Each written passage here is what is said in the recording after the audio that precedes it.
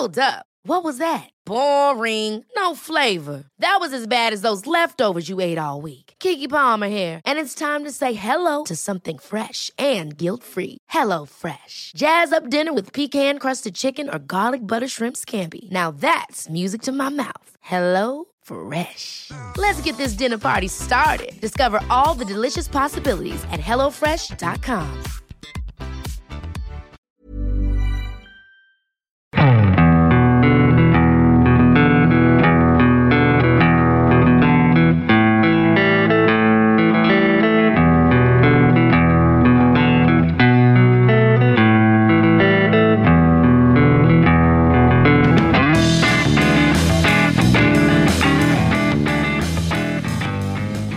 Hello and welcome to the Second Tier Podcast. I'm Ryan Dilks and I'm joined by the Callum Robinson to my Carlin Grant. It's Justin Peach. Good day to you, Ryan. Justin, how are you? You've had a bit of a chaotic hour, I understand. Yeah, I've tried to move my desk around as anybody who views this will see. It's on the other side of the room. It's not big news, but I've smashed glass. There's broken glass everywhere. And getting out of this desk after we finish recording is going to be like walking over hot coals. It'll be fun. You're just furious about Derby losing this weekend? I've got used to it now. That's not the case. It's just a case of knowing I've got to spend another couple of hours with you. I'm just throwing things around. So charming. Such a charming boy. On the show this week, we have John Spark, who's from the Bournemouth YouTube channel, Cherry's Red Army. John, how's it going? Yeah, doing pretty good, thank you. How about you?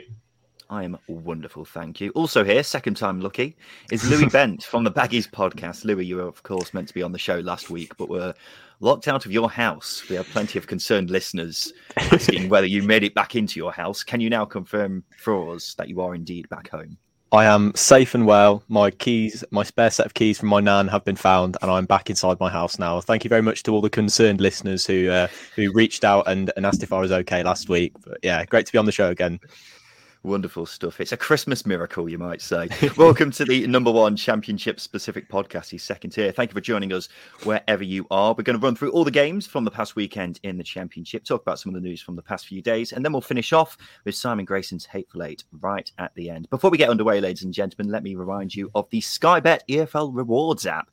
If you have a go at their predictor game, then you can win some big prizes like the cost of a season ticket for your club, codes for Football Manager 2022, and Puma EFL Match Balls. You've just got to correctly predict as many games as possible, and you'll be in with a chance of winning. Best of all, it's completely free, so you may as well have a go, might you? Download the app now. We'll kick things off with the biggest thigh rubber of the season so far. Fulham v Bournemouth. It finished 1-1 somehow. John, this was a great entertainment for the neutral. Did you think Bournemouth were perhaps a bit fortunate, though? Just a bit.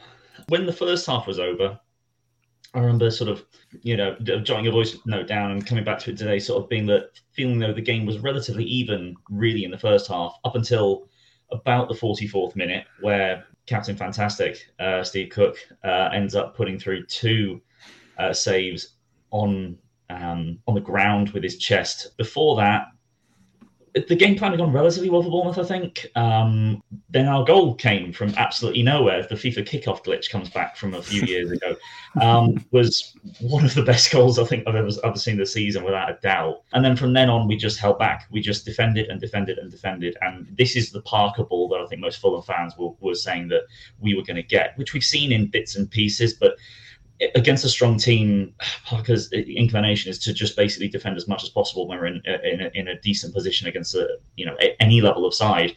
We bring on Ben Pearson to make it just a relatively deep 4-4-2, and the goal was coming. XG is over 3 for Fulham. The amount of chances they created without our keeper having to make too many great saves, but to come out of there with a 1-1 draw is absolutely delighted. Yeah, absolutely. I mean, Steve Cook, that is probably the best performance I've seen from a centre-half this season. He was just unbelievable. But the crazy thing is, it's only his second league game of this campaign, but bloody hell, he's got to be playing more after that, hasn't he? Yeah, it's a really interesting. Well, it's kind of odd, I think, for Bournemouth fans to see how Steve Cook has started this season, because he was kind of injured, we think, in pre-season, but it wasn't entirely sure because he was sending a few cryptic tweets out. He was training on his own in Bournemouth while the club had gone on their pre-season tour in Spain, and as the club captain, as one of the biggest legends of the club in our modern era. We just didn't know what was going on. And he basically started the season as 5th choice centre-back. And he just wasn't in the picture at all, wasn't on the bench, didn't seem to be injured. But now, with injuries, with just basically being forced to bring him back in, he's shown what a quality centre-back he is. He could definitely still perform in the Premier League. I'm very surprised there wasn't a Prem side that tried to pick him up. So, now that he's come back into the side, you can argue it's difficult to drop him. But the thing is, you've got Gary Cahill that's next to him, who is a Champions League winning centre-back that you can't exactly just push out of the team for.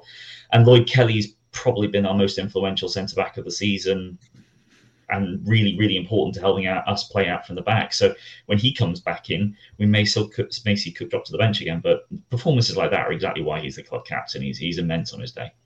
Yeah, absolutely. Justin, Marco Silva will be scratching his head how he only got a point from this game. But it shows even a side as solid at the back as Bournemouth can be exposed by Fulham, because they created so many chances in this game, didn't they? Yeah, they were busy. They're very, very busy. I think because the game was quite open, but even in the first half, it didn't really suit Fulham. But as soon as Fulham started to gain a little bit of control, they did start to create quite a few chances. And as you say, they'll be scratching their heads as to how they didn't come away with 3 points. But if you put that level of performance in against the second best team in the league, it's going to stand you in good stead for the season. So positive outlook definitely for Fulham. They did play well, just unfortunately they couldn't get the 3 points. Spot on. John, we've been saying the race for the top 2 might end up being not much of a race at all. The past couple of weeks have given other teams encouragement, but right now, do you reckon you and Fulham could end up cruising back to the Premier League? I think that's the most likely outcome as things stand. But, you do have a lot of teams that are coming up on our heels. The QPR are putting form back together again. You got West Brom picking up a win again over the weekend. You've got, the likes of Stoke. They could pick themselves up again. Coventry obviously up there unexpectedly. So there's a gap, but the gap isn't so substantial with 20 games left in the season that they couldn't close that gap. But Bournemouth have been in not great form recently, and Fulham, I would say, the same too. When we pick ourselves back up again and start pulling those wins out on a regular basis like we had earlier in the season, we might well make that gap bigger again. But there's a bit of time to go there, and we've still got some players to come back from injury, so things could still change quite quickly. Yeah, absolutely. I also love the Dom Solanke song as well, by the way. That's been in my head all day. Let's move on to the game on Saturday lunchtime, which was a big game between 2 teams sat in the playoffs. Coventry against West Brom. It finished 2-1 to the Baggies, their first win in 5 games. And I thought by and large, it was a pretty comfortable win, really, Louis. Yeah, I think the game was really won with the first half performance, I'd say, for Albion. I think, in the first half, Coventry were kept trying to play out from the back, which I thought was a little bit kind of naive of them to sort of do that against the Ismail side that I guess hasn't been pressing so well of late. As you mentioned, not winning in 5 games has been a bit of a struggle for Albion fans to watch. But I think Coventry playing out from the back in that first half especially really helped us to sort of come onto them. And obviously you saw with the first goal, Callum Robinson nicked the ball in the middle of the park and played through Karlan Grant to score. But yeah, I think the pressing was a big thing for me in this game. It's something that's been missing, I think, a bit, and the intensity over the past 5 games. But I think definitely first half we were very good, and I think that's where the game's really won for us. Second half we did tail off, and I think the intensity level dropped quite significantly, which is why Coventry nearly ended up getting themselves back into the game, which really had me on edge, especially after their late goal to start to get back into the game. But I thought on the whole it was fairly comfortable. Definitely first half was for me was where the game was won for Albion. Yeah, there was a bit of a handball claim for the second goal, to put it politely. Yeah.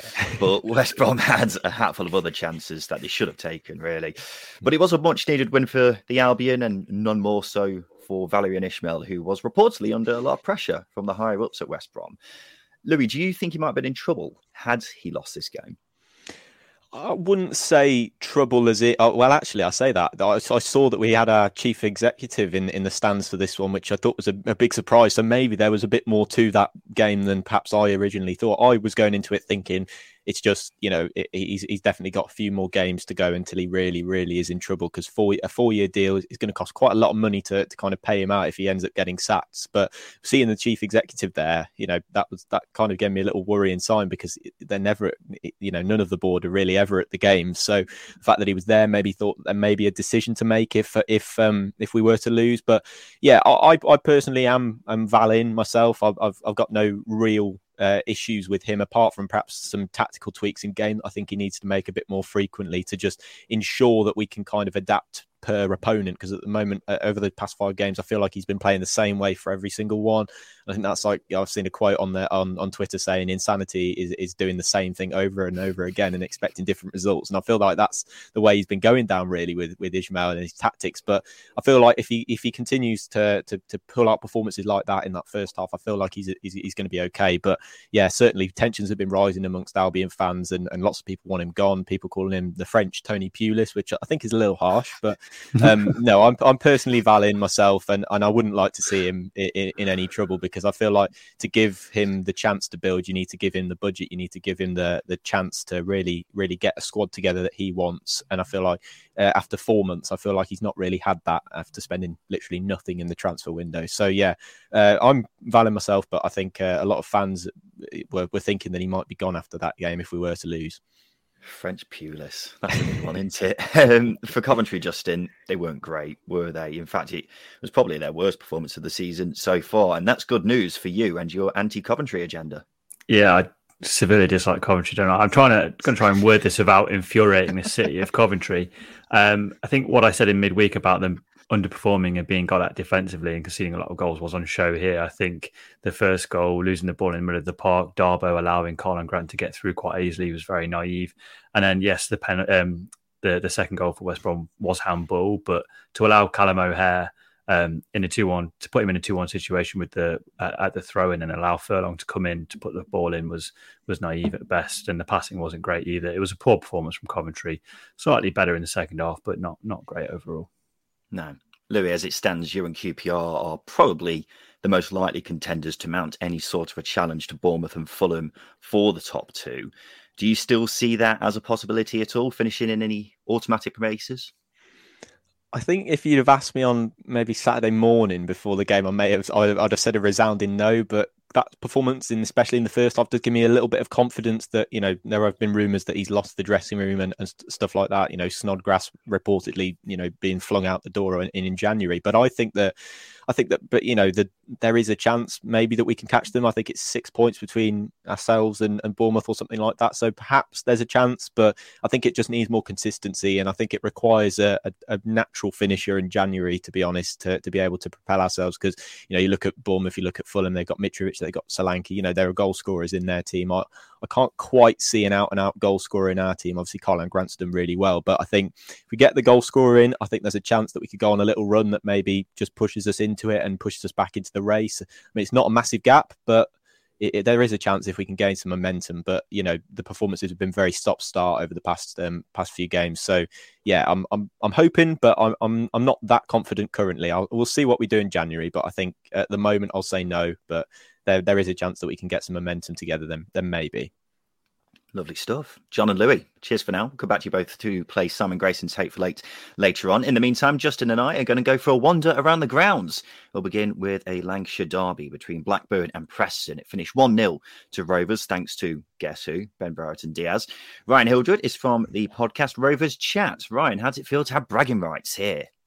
Yeah, it's really good to have the bragging rights because Preston have had our number, particularly at Ewood Park in recent seasons. Don't think we've won at home to them since 2001 or something daft, and certainly we'd only won one in the last 9 games. So always seemed to be a bit of a bogey side for us. So for us to get the job done, obviously 1-0, brilliant goal from the man Brereton Diaz, as ever, and just a really good atmosphere, really good hard-working performance. And first half we weren't great.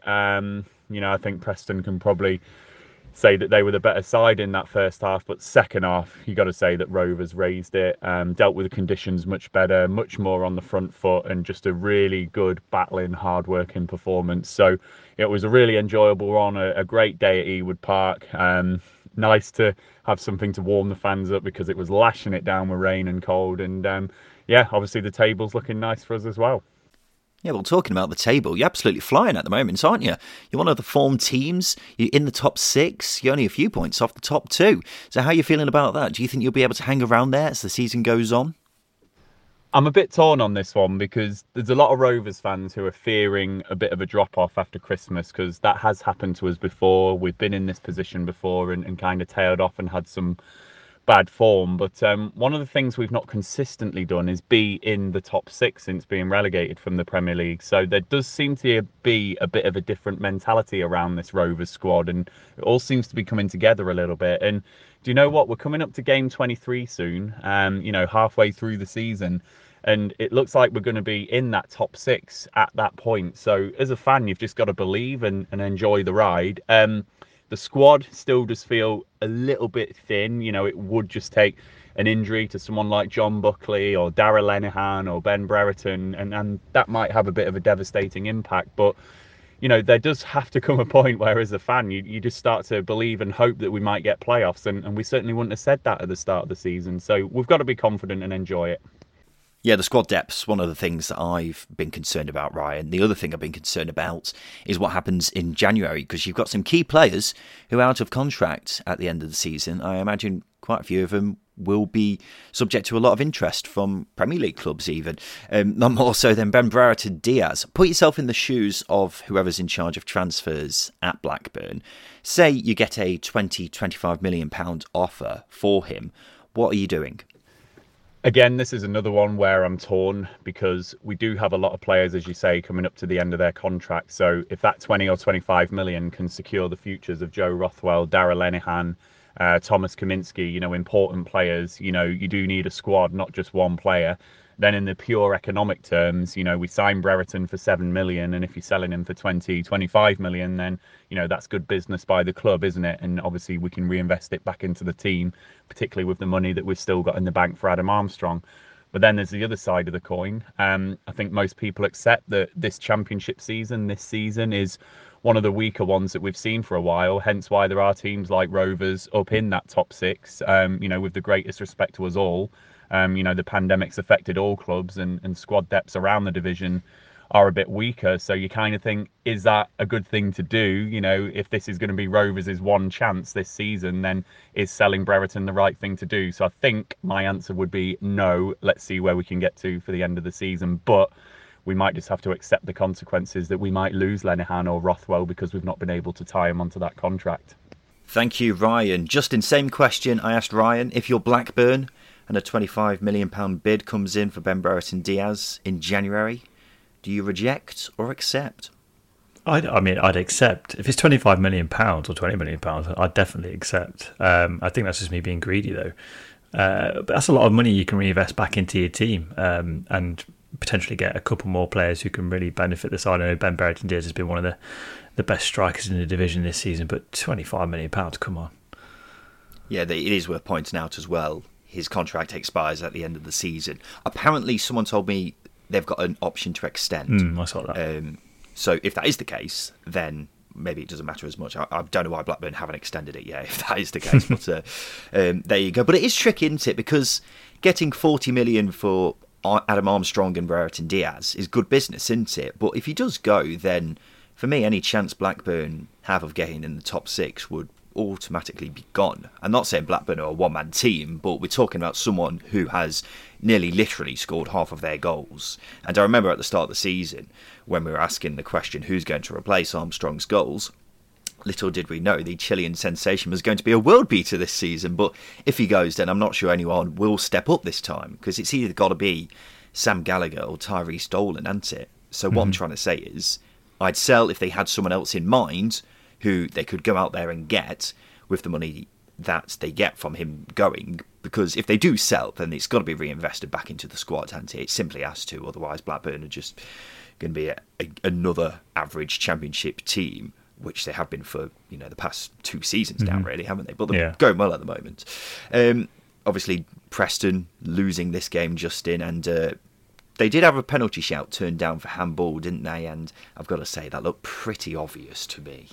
It was one of the more obvious. I mean, there's quite a few this weekend, but this one was one of the more obvious ones. It's not deliberate, but the rule of law is if it is your hand, it's handball, and Nyambe's hand is probably halfway across Blackburn, isn't it? Is that obvious? I'm surprised the referee did. In fact, the referee did have a very good view of it. He literally about 12 or 13 yards away. It is bizarre how he didn't see it, but yeah, unfortunate for Preston.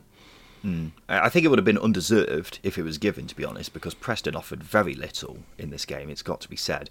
James Breitling on Twitter asks us, why have Preston still got a postman in charge? Well, predictably, losing this game has led to fans once again calling for Frankie McAvoy to be sacked. Because as soon as they lose, the pitchforks are out and they're demanding justice. They could go on a crazy winning streak, but as soon as they lose a game, they'll be demanding that he's sacked as soon as afterwards. That's just how it's been with Preston this season. Whatever the case, Preston sit 18th, 9 points above the bottom three. Blackburn still in the playoffs, 7 points behind Bournemouth. Forest 2, Peterborough 0, goals from James Garner and Ryan Yates won Steve Cooper's boys the 3 points, but Peterborough now winless in 7 and 5 points from safety. They're starting to look a bit desperate. Dan Walden is from the Peterborough podcast, The Yellow Block. Dan, what did you make of this game? I think it's a game that perfectly sums up our recent form, to be honest with you. You go back to our win against QPR in the tail end of October. We look like a decent team, like we were starting to come together. You've got players putting in real shifts, and it looks like the tables are starting to turn. And then you take 2 points out the next 7 games, and everything's flipped. We're now, severely into the relegation zone. And, I don't think I'm the only posh fan that would say that I'm seriously worried about Derby overtaking us the other side of Christmas. So, yeah, you can't expect to get anything out of a game, especially away from home, when you have 2 shots on target and you're not really in the game. Arguments could be made for a penalty at halfway through the second half, but it is what it is. You can't rely on these lucky penalty calls, and we're just not good enough right now. Well, it's starting to look like the bottom 3 could become a bit cut adrift because the teams outside are picking up results while all the ones in the bottom 3, apart from Derby for obvious reasons, aren't. So with that being said, are there any signs of positivity for Posh fans, and what would you say is going to be key to you getting out of the position you're in now? The momentum of other teams is starting to really put pressure on us. And honestly, with the team that we've got at the moment, I can't see that even being remotely beneficial. That pressure's not going to do anything but harm to us, because the team's just not capable of playing at this league. I think they've shown that. If you'd asked me the same question sort of 6 weeks ago, I'd have said, yeah, there are positives. We can knock out results at home, and in general, our performances haven't been that bad.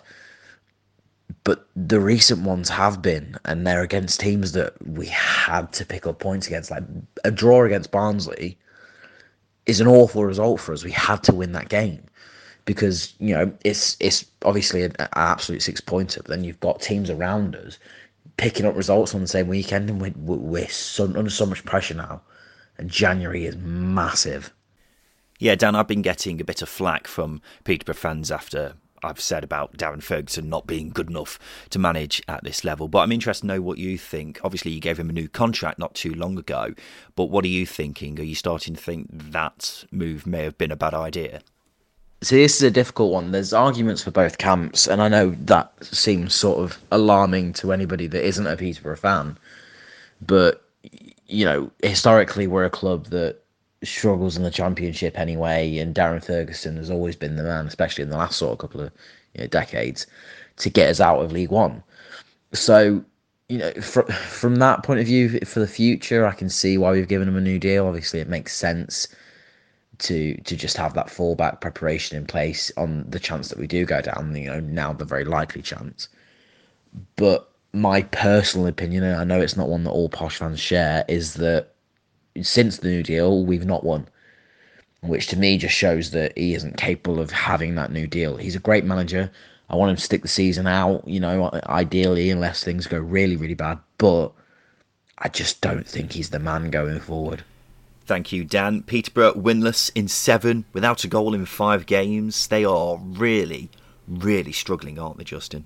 That's a bit of an understatement. They're really struggling. Obviously, their away form we know is absolutely hopeless. And going back to the game, they only had one good chance when Dembele was played through on goal and he hit the post. And that just sums up Peterborough's look this season. And it might sound harsh, and they have put in some good performances against Fulham and Stoke, but those good performances aren't being rewarded with goals and wins, and they can't buy a result for love nor money. It's they are starting to look pretty down at the minute. There's not much else to say about Peterborough. They're not given as much to be able to assess because they just every week it is very, very poor. Yeah, well, Siviki Dembele had a good chance. Had he netted that, it might have been a different game. But otherwise, despite it taking Forest quite a while to score, I felt like they would find it eventually, and it did. Which I think is the sad thing about Peterborough, really. Mm-hmm. I personally think they've got a squad good enough to stay up, maybe even get into mid-table. I mean, I've made my feelings known about Darren Ferguson plenty of times. I won't keep sticking the boot in. Right now, though, it's hard to see anyone else going down than the current bottom 3, isn't it? Yeah, I mean, Barnsley have shown some signs of life in the last few games. They're becoming a bit harder to beat. Peterborough haven't really adjusted over the last few weeks, maybe a couple of months, and I think that's they do need an injection of something, whether that's a new manager or new players in January. They need an injection of something because the current crop of players under Darren Ferguson are on a one-way ticket back to League One, unfortunately. Yeah. Spot on. It's got to be said, Lewis Grabban owns James Garner at least a couple of pints, doesn't he, for that first goal. The crosses come in and Grabban is essentially on the line, and he's made a right hash of it and missed.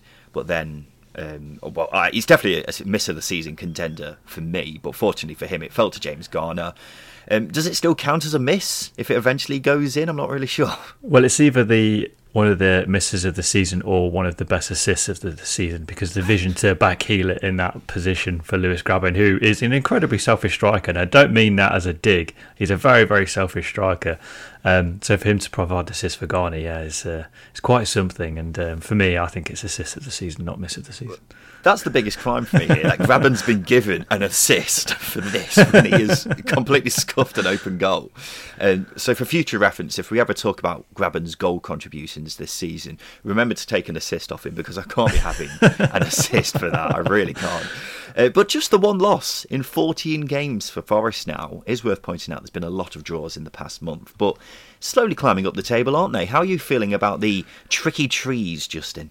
I mean, I have been really impressed with them under Steve Cooper. I said a couple of weeks ago that they were showing signs of some of the bad traits that were probably left over from the Chris Hughton era, and Steve Cooper's got to try and iron them out.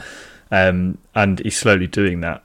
But for me, I think they do need to bring in a couple of players in January for them to really start to kick up again. Whether or not they can do that is another thing. But I think the job that Steve Cooper's done with this group of players so far has been really, really good. And I wouldn't say it's nothing short of miraculous, because I knew it was a good squad. They just needed a coach to bind them together, and Steve Cooper's doing that, and he's doing a really good job of it.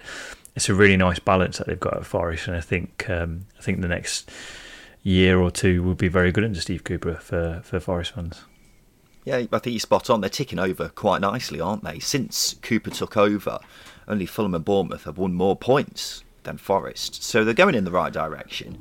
And if it carries on, then they won't be too far off the playoffs at the very least, will they? You'd have thought, if they continue this trajectory that they're currently on now. We always seem to have that one team who has a second season surge, or second half of the season surge, I should say. And I think Forest are capable of being that team, because they're really tough to score against, aren't they? Yeah. Midfield is good. Ryan Yates has been exceptional recently, and then James Garner is getting back towards the player that we saw last season. Brennan Johnson's dropped off in form, but he's too good a player for that to last for too long. I do really like this Forest team. They've also got loads of depth, so they're ticking a lot of boxes. I'd definitely say they're the team to keep an eye out for, but they have got to stop drawing so many games. That's the big problem right now. But 100% Forest are in a handful of teams where I'm looking at right now and thinking, well, if the top 3 are going to be taken up, or at least 3 of the top spaces are going to be taken up by Fulham, Bournemouth and West Brom, then you're looking at Forest and thinking they're one of the handful of teams who could definitely get in there in the top 6 come the end of the season. Let's move on, Justin. 2 new managers faced off at the Cardiff City Stadium. Cardiff against Sheffield United.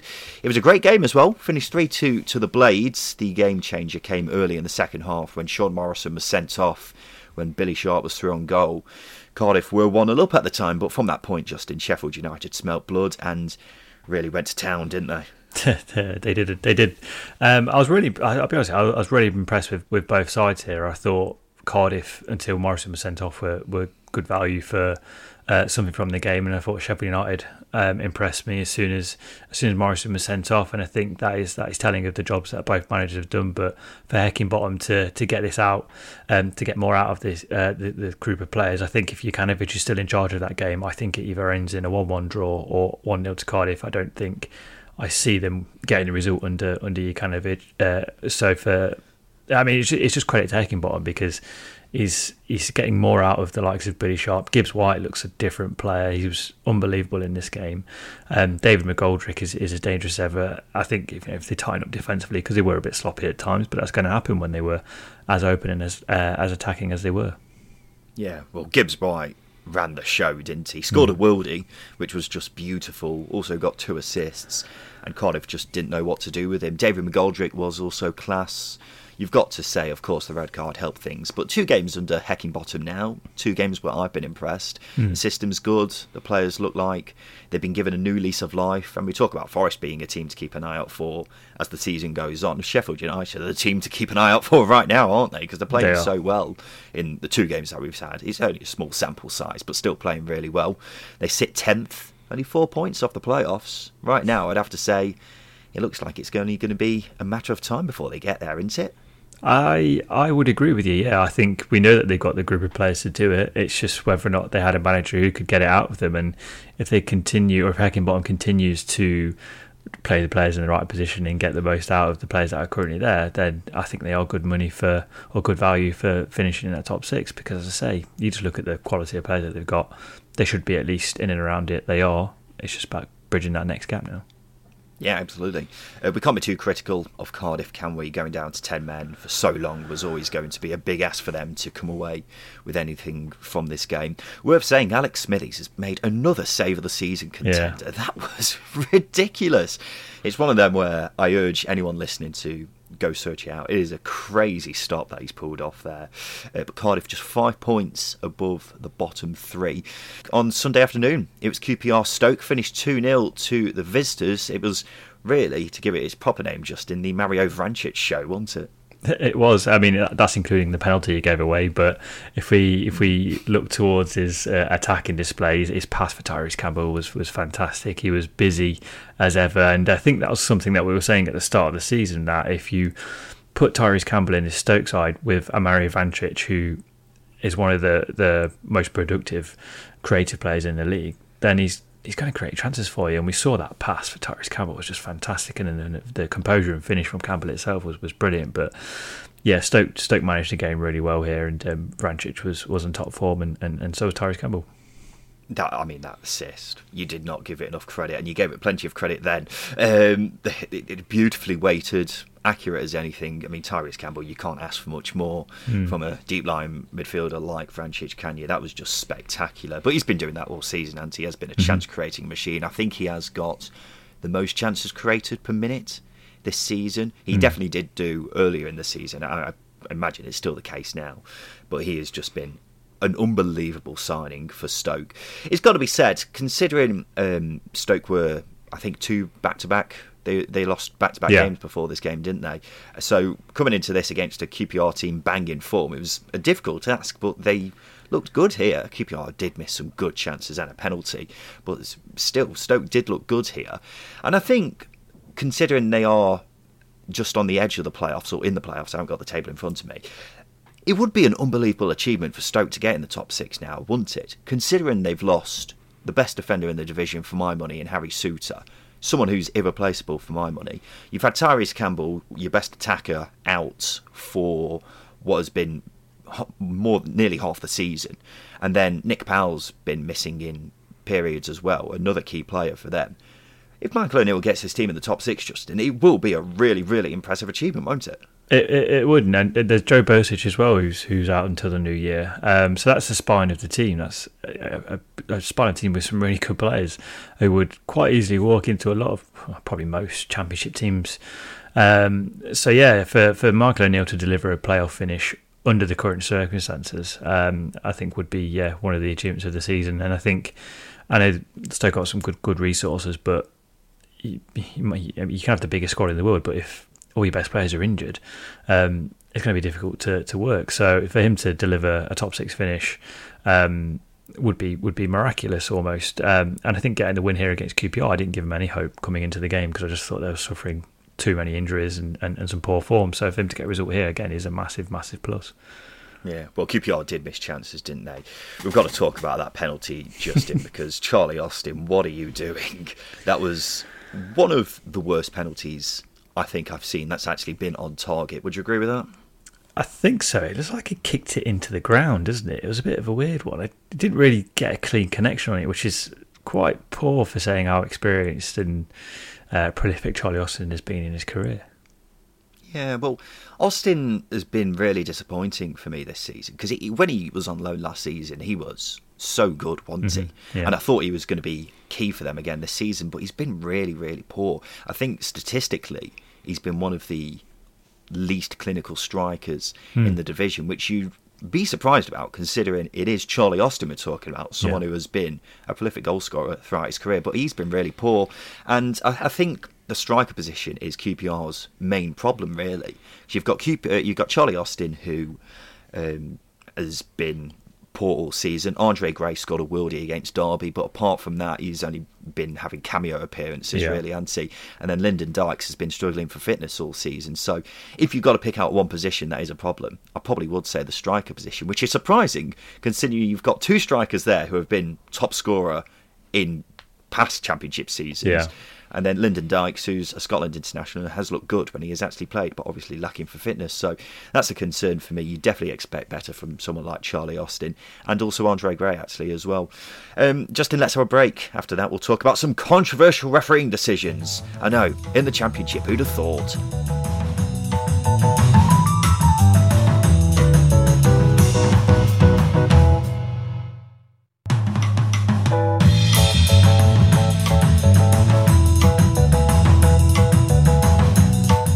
Welcome back to the Second Tier Podcast. Back-to-back wins for Chris Wilder at Middlesbrough. They beat Swansea 1-0. The big talking point there was a moment which caused a lot of controversy on Twitter. My timeline has been full of people talking about this, Justin. I'm interested to know what you think. Chris Wilder's attire for this game. Were you a fan? Wait, what was he wearing? Is he wearing a suit again? He was wearing a rather flashy coat, and I think the most controversial bit was his trousers. Now, I'm colourblind, so I won't be able to tell you what colour the trousers were, but they were blue, I think, maybe even purplish. It was a weird get-up. Yeah, I mean... I say that doesn't sound weird when I put it like that. He was also wearing like a fleece up top, so it was, what you'd wear in your lounge up top, and then what you'd wear to a wedding down below. It was a interesting get-up. I'll be honest with you, I've been really disappointed with Wilder's attire since he went into Borough. I didn't expect him to wear a suit in the first place, and I know what flashy coat you're on about. I want him to wear I don't know why.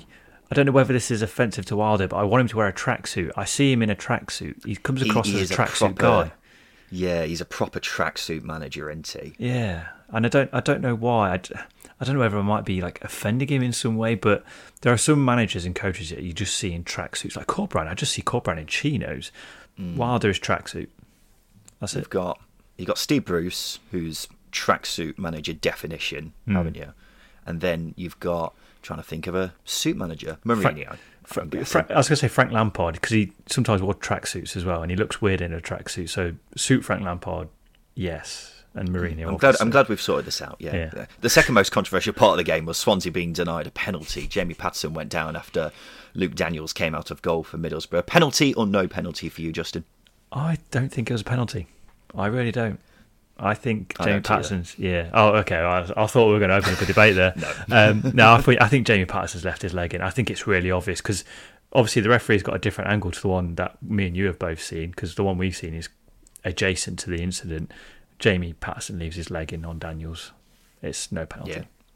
Not for me, Jeff. I've seen Swansea fans acting like it's the biggest travesty ever, but I've seen plenty of neutrals say it's not a penalty as well. I think Patson is looking for it, isn't he? He's left his leg in there, hoping for the contact. And there may be a bit of contact, but there's nowhere near enough for him to go down, is there? So I will say, I think the yellow card for diving was a bit harsh. I don't know, because it reminds me of the O'Hare incident against Sheffield United, where there was contact, but O'Hare's left his leg in and then gone over, so you can understand why the referee's thinking it's a dive. You think he's trying to pull the wall over the eyes of the referee, and not today, son. Fair. I'm aware Jamie Patterson follows us on Twitter, so if you hear this, Jamie, sorry, but no penalty from us.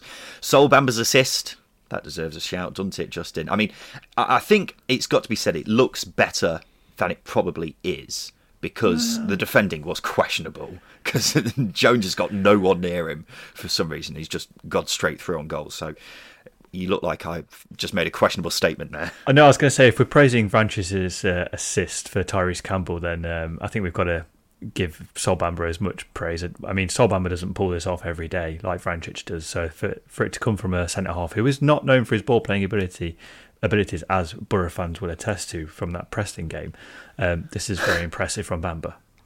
Yeah, it's very much night and day, isn't it, when you think of that incident. Paddy McNair's goal line clearance as well. Good, yeah. That was very good. Nice. All in all, I'd put this down as deserved. 3 points for Chris Wilder's men against a good Swansea side. Just 4 points off the top six now. They're almost bearing down on the playoffs, aren't they? I put them and Sheffield United in a category of, and Forest actually, in a category of, I think if they have a good second half of the season, then top six is looking good, because there are teams that are above them that are struggling for form. So I'd put those three teams in that category of, if they have a good run, then I think they can get in. Yeah, it's going to be interesting to see what Borough do in January, because I think they do need to strengthen, and I think they probably will strengthen. Mm-hmm. But if they do, then top six looking like a really good bet, especially because Wilder is clearly getting a tune out of these players now. Issue is, all of a sudden we've got quite a few teams who are looking quite good for the top six, so it's really up for grabs at the moment. And I think it's only going to put pressure on the likes of West Brom, for example, who throughout the season we thought will be a cert for the top six, but maybe not, despite getting the win this weekend. Back-to-back losses for Swansea. Their form's just dropped off, and I tell you what, they've got some tricky games in December. Justin, could say it's a season-defining month for them. It perhaps is, but I think the issue that Swansea have got is they're just missing some real quality in a couple of areas. I think they do need to get to January and recruit, because again, if they can pick up form, I don't think there's not a team that can get near them when Swansea play really, really well. So if they do bring in the right players, I think they're just three players away from being a top side: a centre half, another striker in the number 9 mould, and possibly another number 10 to take the pressure off Jamie Patterson. I think if they can bring those 3 players in, I think they can make a push for the top 6 as well. That's a fair assessment. God, there was a bit of controversy in the Reading v Hull game, wasn't there? It finished 1-1. Before we give a lot of airtime to penalty shouts, Justin, can we talk about Tom Holmes' goal? We have to. It was an incredible, his first senior goal as well. It's brilliant. For it to be an overhead kick. Like, if he retires tomorrow, he's going to talk about this to every single grandchild he has. Overhead kick, first senior goal for the club that he grew up supporting. Yeah, it's fantastic. Yeah, rightly so. Can we agree it's an overhead kick, isn't it? It's not a bicycle kick. It's a struggle. It's a struggle to define what is an overhead in a bicycle, because it gets mishmashed with all the techers stuff with Soccer AM, doesn't it? And all the skill videos you see on social. Yeah, I always go overhead kick. This was an overhead kick where he's properly kicked it over his head, whereas a bicycle kick is kind of a side one. Yeah, do you know what I mean? Yeah, that's how I would define it as well. Yeah, okay. We agree. Glad we got that sorted. Yeah, here we go then, Justin. How many penalties should Reading have had? 2. There was 2, wasn't there? 2. Okay, I would have gone 1. Personally, I always struggle to say this guy's name. The Deshaun Bernard tackle on John Swift was a blatant penalty for me. It's stone wall. I'm not sure how the referee hasn't given it, or at least the assistant, who's only a matter of metres away from it, by the way. I don't even know what the referee's thinking. Does he think Bernard's got the ball? I can't see how he would think that Bernard's got the ball from where he is. It's a really clumsy tackle, and it's quite a shame, because John Swift's really good work. hasn't gone rewarded. And as you quite say, the officials are very close to it, and the clumsiness and the arms go straight up like, oh, I haven't touched him. That's when you know it's a penalty. Yeah, I struggle to get my head around how the referee's not giving that, to be honest. The second one, I'm not as strong on. I've seen them given. I've also not seen them given. I don't really have any strong feelings on that one. Do you? I think it was a penalty because I think obviously Andy Carroll's headed it down and it's hit Paul Bernard. He could have given away 2 penalties here, but it's hit his hand on the way down and it's changed the flight of the ball because the ball could have gone into a path of a Reading player. And for me, that is handball, not deliberate, but it's handball. You say Paul Bernard. He's had 2 good penalty shouts against him, not given. If okay, anything, lucky Bernard, yeah. Lucky Bernard, yeah. I tell you what, Hull have been fortunate with some refereeing decisions this season, haven't they? They had that Birmingham one not long ago where the ball was miles out, and now they've had 2 here as well. But you got to ride your luck sometimes, haven't you? Hull equalised after a clanger by Luke Southwood. Malik Wilkes shoots for miles out and he just basically goes through Southwood, doesn't he? It was a really poor goalkeeping from him, and he's been really good this season, so it was a bit surprising on that account. All in all, Reading will be wondering how they didn't win, because also they missed some good chances. A draw does help both clamber away a bit further from the bottom 3, though, doesn't it? Luton got their first win in 5 by beating Blackpool 3-0. Considering Luton haven't been very good recently, this was quite the turnaround, wasn't it? Yeah, it's quite weird as well. It seems to be hurricane season in the northwest. Obviously, the Blackburn game was horrendous, and then this one, I think Nathan Jones described the conditions as apocalyptic. But yeah, Luton were good value for the win. I think Blackpool had a couple of chances early on in the game that could have made it a different outcome, but it didn't take them. And differences Luton did, and they stood strong when they had to, because James Shea pulled off a couple of worldy saves. Some good goalkeeping this weekend as well as some bad refereeing. You've just got me thinking when you were saying Nathan Jones was saying the weather was apocalyptic. I'm now thinking which manager would be best to be in, a nuclear bunker with if the world were to end and it was the apocalypse. I don't think Nathan Jones would be good. I imagine he'd be intense, quite irritating, actually. Yeah, he always bites his fingernails, doesn't he? He's a very stressful character. So yeah, I mean, if it's like a zombie apocalypse and we've got to roam around the world and walking around, and I'd argue Nathan Jones would be good in that situation. Yeah, but to be sat in a bunker with, probably not. Warnock we can't say now because obviously he's not there. I think Wilder would probably be the one, wouldn't he? He'd be someone you'd like.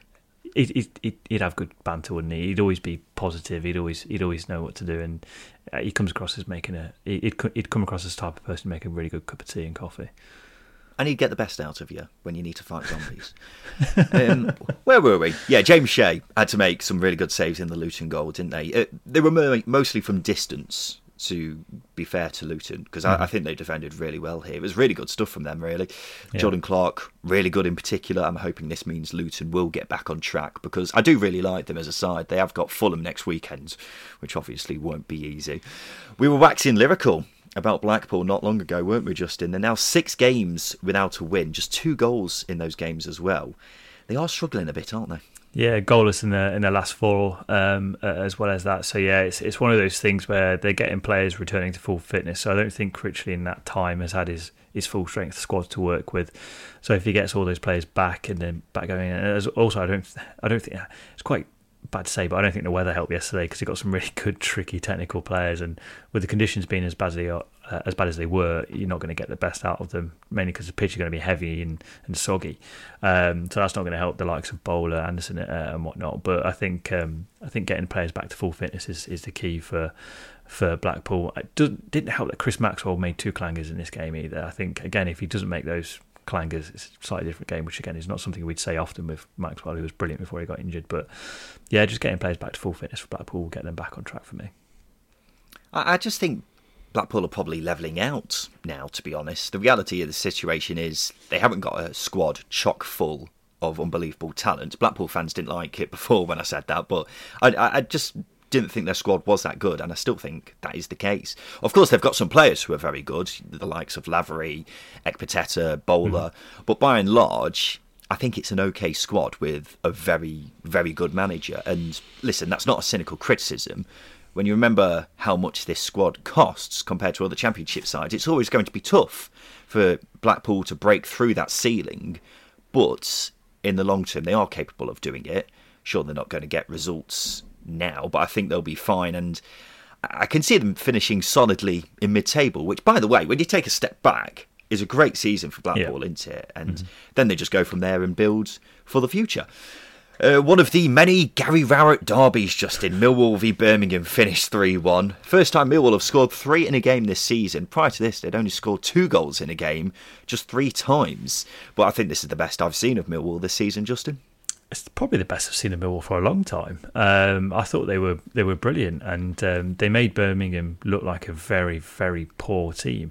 And that's not to say Birmingham are a poor team, because they're not. We know they're not. But Millwall made them look really, really poor. They were energetic. They were picking up loose balls, and they were a constant threat. And obviously, the goals that they created, they made Birmingham City look really crap, to be honest.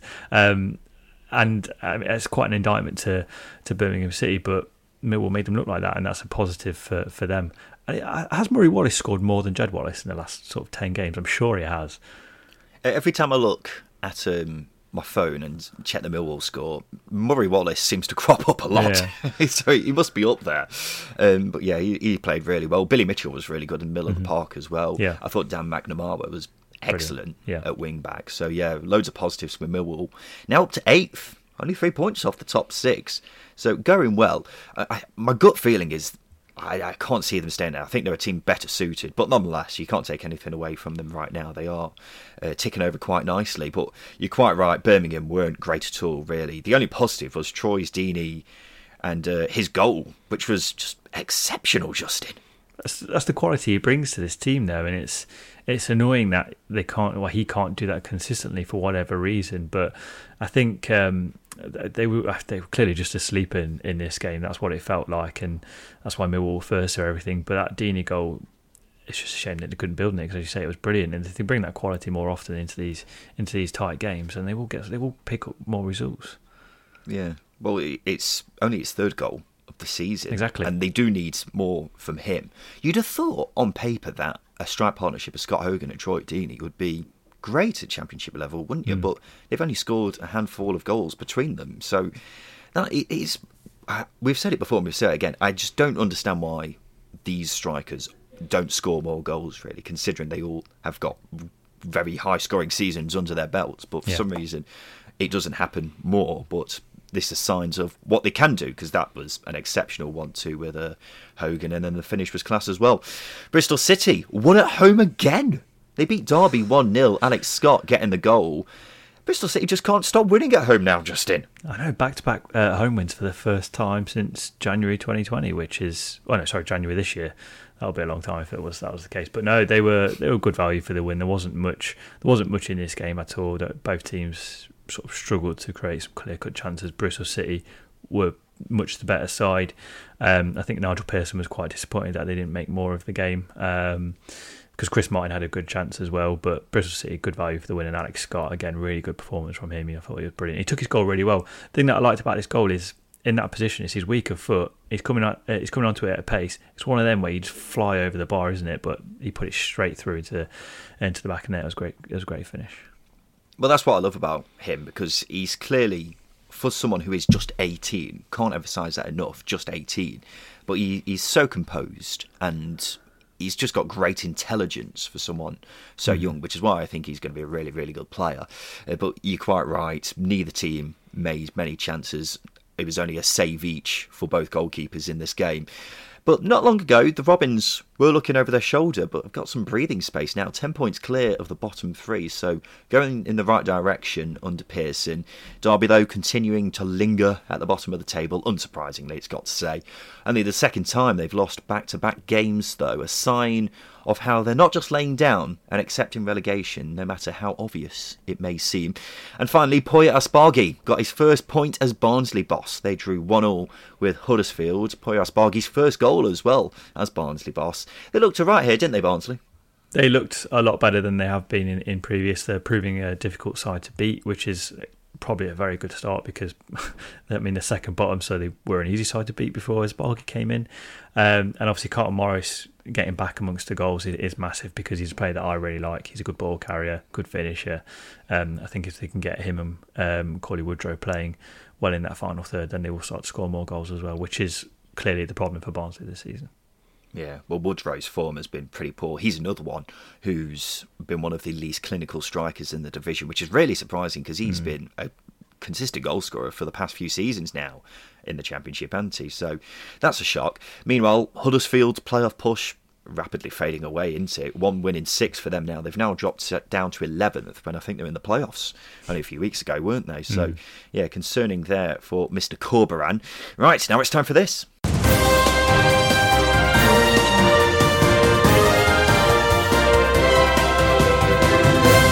Yes, it's time for the news, and shock horror, we're starting off with Derby County. The Daily Mail is reporting Derby face liquidation unless HMRC write off more than £20 million worth of debt. It says that it's spoken to some of those privy to the financial situation at the club, and they fear the Rams are sleepwalking towards oblivion and that the optimism of the administrators is not reflective of reality. Justin, as a Derby fan, are you shaking in your boots right now? I've been shaking in my boots since it was announced that Derby were going to administration, because this has always been a possibility. It seemed like a nonsensical article for me, just to stir up not trouble, but unrest amongst supporters. I do think that the administrators need to get their finger out. And you told me off for saying that when they were first appointed. Because you said get the finger out when they've been in the job for a few days. But I've read another article from The Athletic, actually, who were very sort of open and honest about Derby's process, and it feels like the administrators are not dragging their heels, but they could be doing things a lot quicker. So that I think the situation with Derby, it needs to be resolved quickly, but they obviously need to sort something out. But we always knew this was the case. We always knew that if something wasn't settled with HMRC, that liquidation was a possibility, because any club with the amount of debt that Derby have, quite rightly, should be looking over the shoulder. They've been sleepwalking since 2020 under Mel Morris, let's be honest, to oblivion, that is. Well, it just makes you scratch your head as to what on earth was going through the heads of the board when they are owing more than £20 million to the taxman. Like, what are you actually doing? Because if you owe money to other clubs, sure, it's a bit naughty, but you can get away with it. But when you're owing the government more than £20 million, that's when things are a bit more questionable, because you don't want to mess with the government. So yeah, that's scary for Derby, and liquidation is obviously a possibility, isn't it? You keep hearing people say, well, it's Derby, it's too big a club for them to go out of business. There's no bigger club. There's no bigger club for it, for administration and liquidation. Right, I see what you mean. Whatever happens, whoever the new owner is got to, they've got to solve a lot of problems at the club, isn't it? And this is probably the biggest problem of all, this debt that they own to HMRC. But Derby's administrators say they hope to complete the sale of the club by the end of next month. So we'll wait and see on that. Sheffield United midfielder John Fleck has been given the all clear to return to training. It's after he collapsed on the pitch during the game at Reading a couple of weeks ago, which is good news, isn't it? Nottingham Forest have submitted updated plans to redevelop the City grounds and new proposals to transform its training facilities. Work had been due to get underway on the stadium last summer, starting with knocking down and rebuilding the Peter Taylor stand. That was put on hold, though, with delays in the planning process cited. Is the City ground one of those grounds, Justin, that you go to and think, yeah, this could do with a bit of a makeover? I need to be careful what I say, don't I? I love the City ground, and that's coming from a Derby fan. But it does need sorting out. The Peter Taylor stand, I've been in the dressing rooms, and they're very tired. It's a throwback to the 70s and 80s in that stand, and I think getting that stand sorted will be a very good thing for the fans that have tickets in that stand. A 34-year-old man has been banned from all football matches for 5 years and given a 4-month suspended prison sentence after making racist gestures and remarks during Millwall's game away at West Brom. Kane Lewis was in the away end at the Hawthorns when he was spotted by officers on duty at their game in September. Stoke have signed former Millwall goalkeeper Frank Fielding amidst a host of injury problems at the club. He is just the ultimate backup goalkeeper for any Championship side, isn't he? He is. I'm surprised that no club's picked him up yet. Goalkeepers have been in a weird situation this season, because obviously Borough haven't been able to bring in a proper number one. They feel like they've had 2 number twos playing throughout the season, and it's same with Stoke actually, obviously with Davis and Bursic. But yeah, Frank Fielding, ultimate number 2, definitely. Absolutely.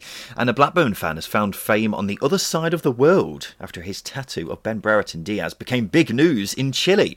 Lewis Hamill said he decided to have the striker inked on his stomach because it fitted in with the rest. A friend shared a picture of it on social media where it soon got picked up by football fans in Chile. It was then featured on Chilean TV where he admitted he was mad. Justin, if you could get any player tattooed on your body, who would it be? I don't know. Frank Ribery. Oh my God, I was not expecting that. No, I don't know. Okay, fair enough. Frank Ribery it is.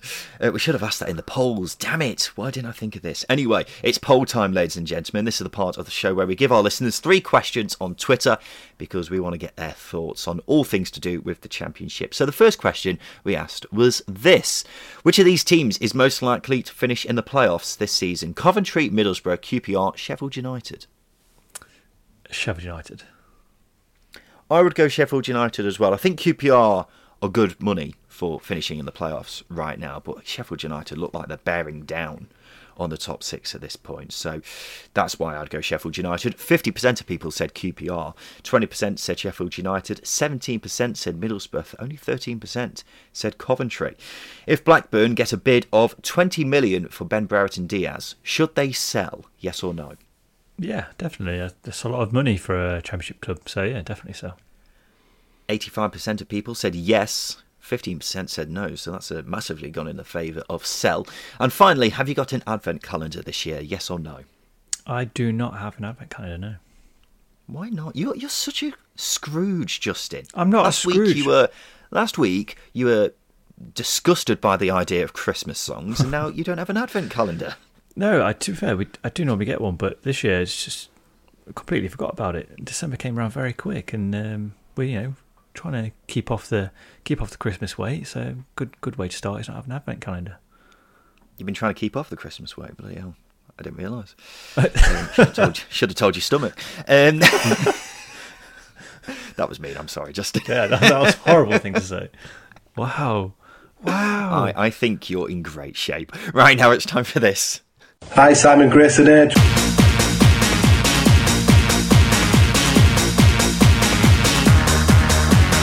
Yes, it's Simon Grayson's Hateful Eight time. Welcome back to the show. John Spark from the Bournemouth YouTube channel Cherry's Red Army and Louis Bent from the Baggies podcast. So I'm going to ask the boys here to name 8 of a certain subject. All they've got to do is work together to name all 8. So, for example, if I would say, name the 8 longest serving Premier League clubs not to win the Premier League, and Louis would say Everton, that's 1 down, and John would say Spurs, that's another down. But if Justin would say Weymouth, then he'd be out. So what you need to do, chaps, is give me all 8 answers without all of you being eliminated. So we saw the Scott Parker derby on Friday night. He's played for a few clubs in his time. In total, he's played for and managed 8 different clubs. Can you name them? I think this goes without saying, but any club he's played for and managed counts as just one. So just make sure that's got across before we get into this. John, we'll go to you first. You can have the tap in if you want. I think I'll take that tap in as well. We'll go with Bournemouth. Yeah, absolutely. He's managed Bournemouth since July. Feels like the kind of club he would have played for as well, but hasn't, surprisingly. Louis, we'll go to you next. I'll go for West Ham. I think he was very good for West Ham back in the day. So, yeah, I'll take West Ham off, I think. He was very good for West Ham. He had 4 years at the Hammers and was included in the PFA Team of the Year with them. Justin, your go. Started his career at Charlton, didn't he? He absolutely did. Made numerous appearances for the Addicts. So you've got 3 so far. All 3 of you still in. John, back to you.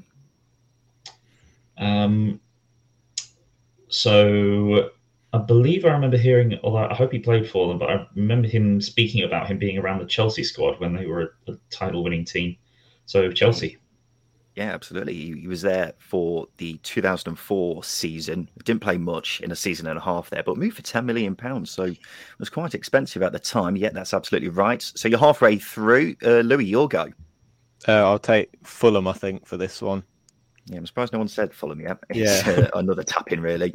Had a spell there as a player and a manager. So you have got 3 to go. Justin. He went to Newcastle under Graham Souness. He absolutely did. He made 55 appearances for Newcastle over 2 seasons. going to be tricky now. You've got 2 left. John, it's your go again. I believe he played for Spurs.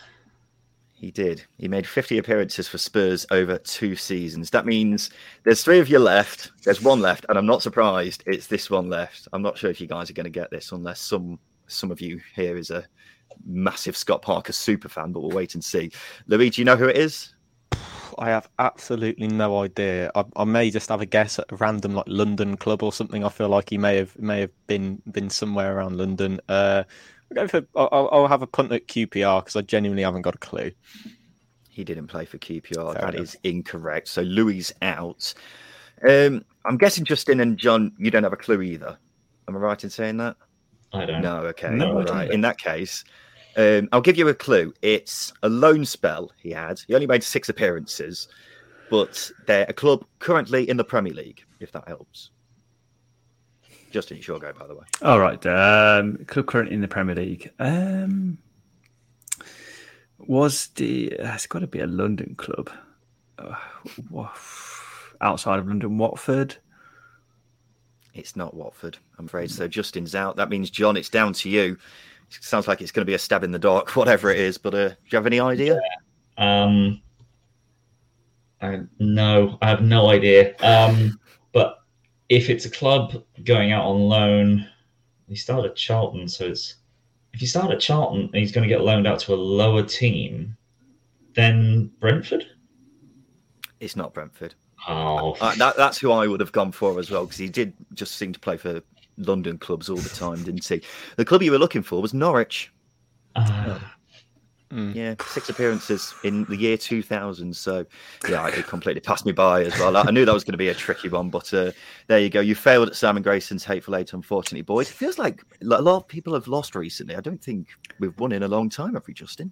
No, we haven't. I thought before you went on to that last one, I thought we'd smashed it. I thought we'd got it. And then you said there's 1 more left, and I was like, oh God, I've exhausted my Scott Parker knowledge. Yep. Yeah, pretty much. He played for a lot of London clubs. I think I'm right in saying he played for a different club every time he had an England cap early on in his career. I think It's that was impressive. interesting. But, there you go. Anyway, let's move on from Scott Parker knowledge to the end of the show. Thank you for listening, ladies and gentlemen, to the Second Tier podcast, wherever you are. I forgot what the podcast was called then. We'll be back again on Thursday to preview all of the games next weekend, or some of the games anyway, and talk about some of the news from the past few days as well. So thank you to our guests on the show this week. John Spark from the Bournemouth YouTube channel, Cherry's Red Army. Thank you for your time today. yeah. Thank you very much for having me again. Louis Bent from the Baggies podcast. Thank you for your time today. Absolute pleasure, Ryan. Cheers for having me on. No problem, my man. This has been the Second Tier podcast. We'll be back again on Thursday. I've been Ryan Dilks. I've been Justin Peach. Thank you for listening.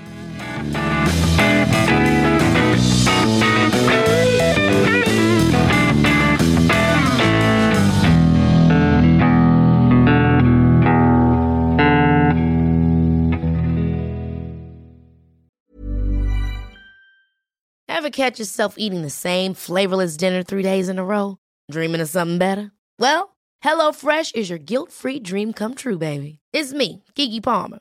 Let's wake up those taste buds with hot, juicy pecan-crusted chicken or garlic butter shrimp scampi. Hello Fresh. Stop dreaming of all the delicious possibilities and dig in at HelloFresh.com. Let's get this dinner party started.